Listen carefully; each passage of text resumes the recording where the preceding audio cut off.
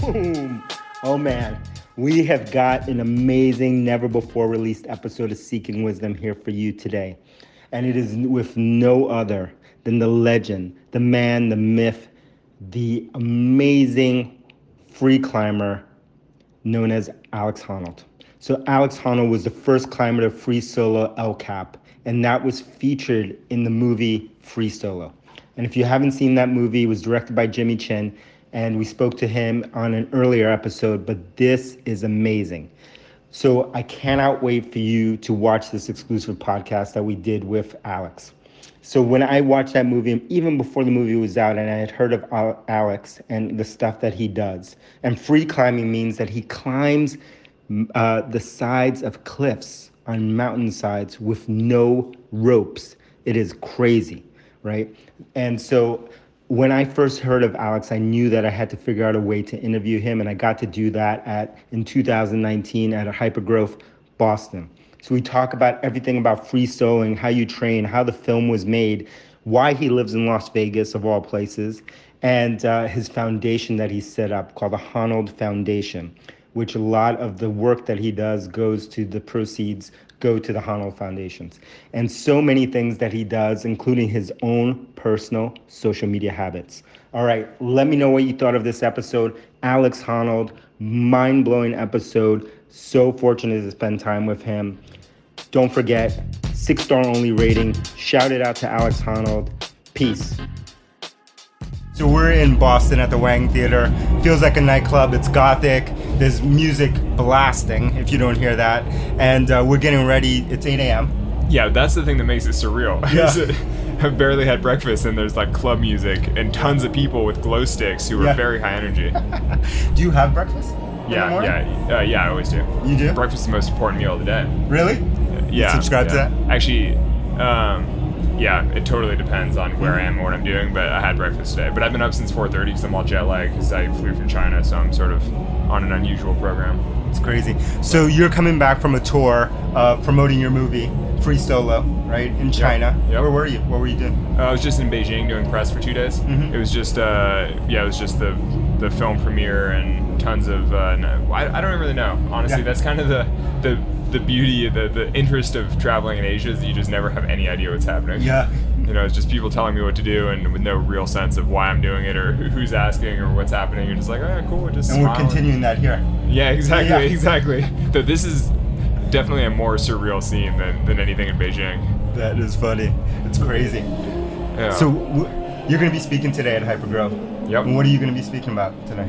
I'm going to be talking a bit about my whole journey for free soloing El Cap. Mm-hmm. I mean, I think it's probably fair to assume that a lot of people here have seen the film, but I'm going to go a little bit deeper into some of the backstory and just the process. You know, the things that the film doesn't cover well. Yeah. And when you watch the film, what's the feeling that you have?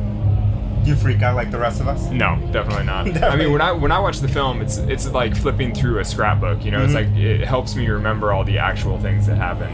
You know, it's so obviously, I mean, the film is incredible, but mostly for me, it just reminds me of all the things. You know, because the film is 90 minutes long and it was shot over 2 years. So I mean, there's a lot a lot of life happened in that time. Do you see all the errors in the film? Well, there aren't really errors in the film. I mean, it's all true. I mean, it's a documentary. It's all verite. So there's nothing wrong with it, but it's more just omissions, but it's just edited. You know, I mean, it's just 90 minutes instead of. So I mean, the final climb in the film is 20 minutes long, and it's incredible. It's beautifully shot. It's, I mean, I love watching it. But the actual climb was 4 hours, and and I remember the whole thing. So, what led you to want to do the movie? Like, it seems like such a solo. Part of the reason I did the movie was just because it made it easier for me to work on the project, sort of counterintuitively. Sure. But the thing is, there's a lot of work involved in working on a route like that. A lot of just toil, like carrying ropes up and down, coiling ropes, managing, And so by doing a film, it meant that my friends were basically getting paid to help me on my project. So it's an excuse for... Yeah, and it's kind of a cover also, in a way, because if I was just up there rappelling down the same section of El Cap over and over working on it, anybody who saw me would be like, oh, he's obviously preparing to solo it. But because we were filming, it was actually more like, oh, we're working on this Nat Geo project, and people are like, oh, cool. Yeah. They're like, oh, maybe they're shooting a history of the Salate wall, which is the section of the wall I was on, where it's like, you know, or maybe they're just shooting, you know, because occasionally we'd say like, oh, we're shooting a thing for the national parks, we're shooting a thing for Nat Geo, sort of vague, you know, true but not strictly true. That's strictly true. You know? Yeah. But so it gave a lot of flexibility and I don't know. Yeah. It just kind of made sense. And were the people on the cast actually filming, were they actual friends of yours that you would climb with? Everyone on the crew were close friends of mine that I've climbed with over the years, that I've been friends with over, you know, for many years. Yeah. I mean, like Jimmy Chin, the co-director, you know, we've traveled together for 12 years or something. 12 years? Yeah, I think so. I think I've known him since 2007. How'd you meet him? Climbing? We're both on the North Face athlete team, so we've been on expeditions all over. Like, we've gone to Antarctica together for a month, you know, so we've spent a lot of time in tents together. Yeah. How many years have you been professionally climbing then? Since 2007. Okay, that's when you started? Yeah. Yeah. That's crazy. Yeah. Yeah, it's quite a journey. And so all of them are real climbers? Yeah. Well, so a couple of the crew members were sort of verite filmmakers. So Jimmy's wife, Chai Bassarelli, who's also the director of the film, co-director. So she brought more of the verite background to it. With she's not a climber, but she's a gifted filmmaker. And then she brought some of her team members, like people that she'd worked with in the past, who were a little bit more focused on the verite side. But yeah, basically. And the thing is, after 2 years of all filming together, you wind up being pretty good friends with everybody. You know, it's friends or enemies? No, friends. Well, I mean, 2 years is a lot of time to work with somebody. Yeah. That's like being married. And you got married during? No, not married. Oh, okay, sorry. Just same girlfriend. Moved in. Yeah, we moved in after the first week or something because I lived in a car. So if you just move into a place, you're like, hey, I'm coming to stay. And that actually happened during the filming too? Yeah, so I met my girlfriend after we'd already started filming Free Solo. Yeah. So, so our entire relationship plays out, you know, on the screen. Movie. Yeah. It's crazy. Yeah. So what started all of this? Like this pursuit? The climbing? Yeah. I mean, I've just always loved climbing. You know, I mean, I've climbed since I was 10 years old, so it's like my entire life is just invested into this one pursuit. Really. Yeah. And then if you're going to do it, you want to do it well. You want to be as good as you can. And so, you know, I've put a lot of effort in over the years. And how do you think about like your next thing now that you've done this? I don't know. I mean, honestly, that's the hardest thing. Like every single, you know, Q&A I do with audiences or any event I do, everyone's like, what's next? And it's like, sort of, I don't know, it's hard. I don't know. Do you think that way? Do you think like from the outside looking at what you've done, seems like there's always a pursuit of what's next, how to get better, how to refine, how to like. Well, the thing is, so how to get better. No, so I am always how to get better. Like, what is the next thing that I want to work on? But the thing is that audiences, when they ask, you know, what's next, they're like, when are you working on Free Solo 2? Yeah. And the reality is that there's never going to be a Free Solo 2. No. There are no other objectives like that in the world. There's, you know, it's a unique, and it was a beautiful confluence of the perfect objective with the right crew, the right, you know, the right motivation. I mean, like it all came together to make this incredible experience. And, you know, that's never going to happen again. And so you hate to sort of disappoint people with the like, well, this is a unique experience in life, like this is a one-off. Yeah. Watch it over and you know, but the thing is, I'm still trying to get better at climbing. I'm still working on things. I have tons of personal projects, but they're just not ever going to be Academy Award-winning films. You know, they're not interesting in that way. Yeah. And so, I don't know, it's just hard to be like, well, you know, the rest of my life will just be back to the quiet toil, you know, just like, just working away. Yeah, exactly. And do you have climbs that you consider like, that was a perfect climb? I mean, Free Soloing El Cap was pretty close to as good as it gets for me, yeah. I mean, it was 2 years of work for a big climb, and it went as well as it could. And how hard was it? It seemed like almost impossible, even the people actually filming it, that seemed like, you know, during when you were doing that climb, that seemed pretty difficult. You mean having people on the wall? Yeah, having people on the wall. Well, I don't know. Well, so, I mean, you've spoken to Jimmy as well, right? I mean, I'm sure he said the same thing, that they spent, you know, all the time that I spent working on the climb, they spent documenting my practice, but that also meant that they were up on the wall practicing as well. Yeah. And so by the time I actually did the climb, they knew exactly what they were doing in the same way that I did. Yeah.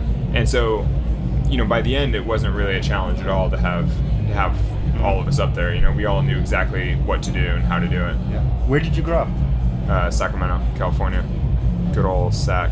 Is there any climbing in Sac?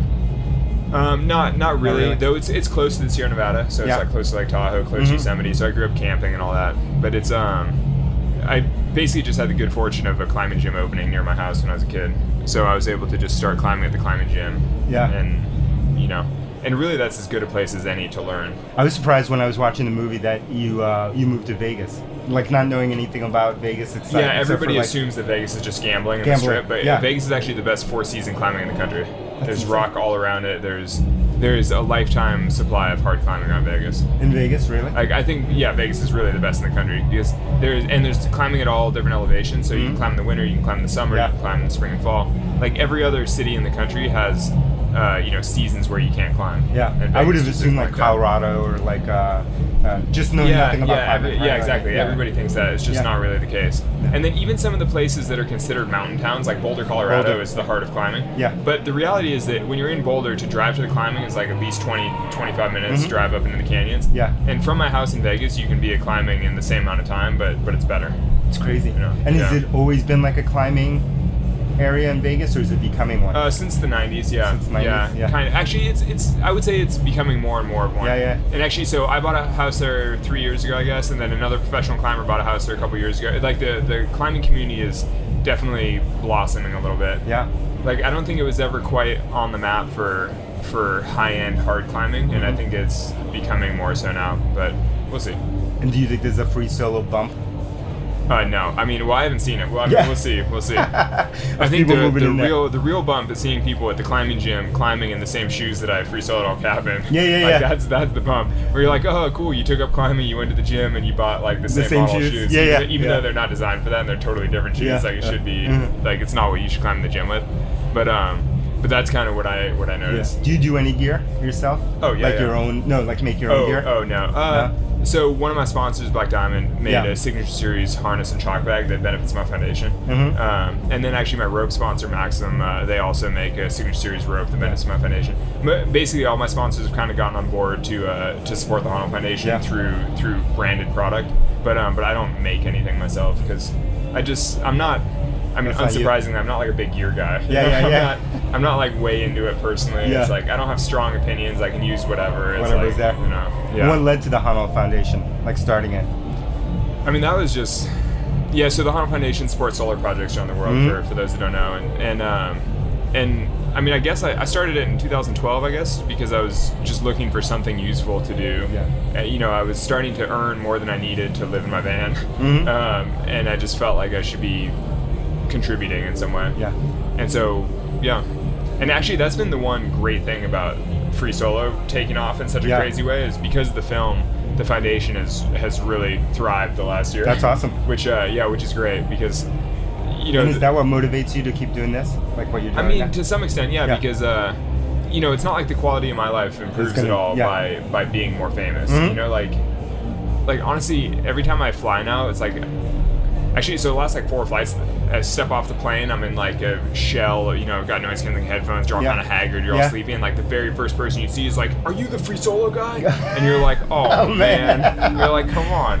Or like you're in the men's room and the guy next to you at the urinal is just staring at you. And you're kind of like, come on, like we're at the men's room. No, like honestly, that might be my biggest pet peeve is people stopping you in the men's room. It's kind of like when you're working out in a gym or something and you're sort of like, you're not supposed to do that stuff like in the weight room, like let people finish their sets, like you have a timer going, you got like a bunch of weight hanging off you, and you're like doing stuff, and you're sort of like is this the time? Like, please don't chat with me right now, And are you like old hat in Vegas now, or do people still stop you in that community? It's more anywhere that I spend time routinely is way more chill. So like my old gym in Sacramento, my gym in Vegas, like things like that are definitely a lot more relaxed. But it's funny because people will start climbing in Vegas, like someone new to the gym, and they'll be in there like, oh my God, what are you doing here? This is incredible. And I'm like, this is my home gym. I come here 4 days a week. You're sort of like, I train here all the time. And they're like, well, it's my first time and I'm psyched. And that's cool. I mean, I'm totally into that. Like, and I like the enthusiasm of new climbers. Like, it's great that, it's good for the sport. It's all great, but you get ground down a little bit. And you're like, it doesn't make life any better. No. But then when the foundation is thriving and I'm able to actually, like a couple weeks ago I was at a project that we're supporting in Detroit, and I was helping with the solar installation on the home there, and when you meet the homeowners, when you see the projects, when you see all the good that can come from that, I mean, it is pretty satisfying. You're sort of like, oh, it's worth having all the weirdos in the men's room staring at you. You're like, oh, it's trying to get an autograph. One of the best things one of my favorite things, like in the movie and just watching you in other like videos, is like how much focus you put on training, right? Because for most people it seems like they would just see the end result and it just seems like magic, like you're just a natural born totally. whatever, like you can just like Spider-Man climb things, but like you seem to put an emphasis people on all training. watch a YouTube video and they think you just walk up to a cliff and climb it with no, like, how do you know where to go? And you're like, well, because I've climbed it 100 times before, and I've practiced it for 2 years, and I've memorized the moves, and I'm trained, and no, I know it's funny because climbing is, I mean, well, you know, you've climbed a bit. I mean, climbing's hard. Like, there's just no, it's not easy to be a good climber. Like, there's just, and there are no real shortcuts. Like, it's just hard. And so, I mean, I've freaking put a lot of work into it. It's crazy. How can people keep up with you online?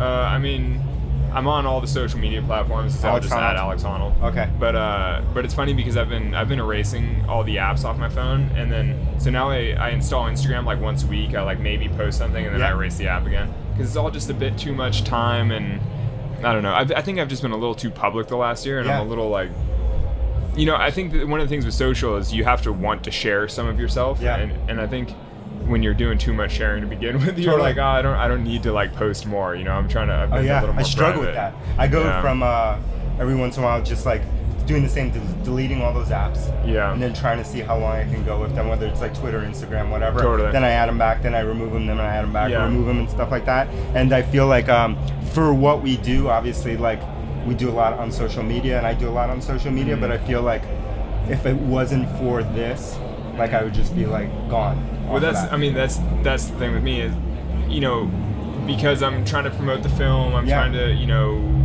be good for my sponsors, or I'm trying to promote the foundation, or just share the things that I care about. You know, sharing environmental issues, public lands issues, things that matter to me. You know, like I appreciate having the platform and having a way to share ideas. But at the same time, you're like, sometimes you just want to sit by yourself in a closet and not share. You know, so that is awesome. Well, thank you for doing this, Alex.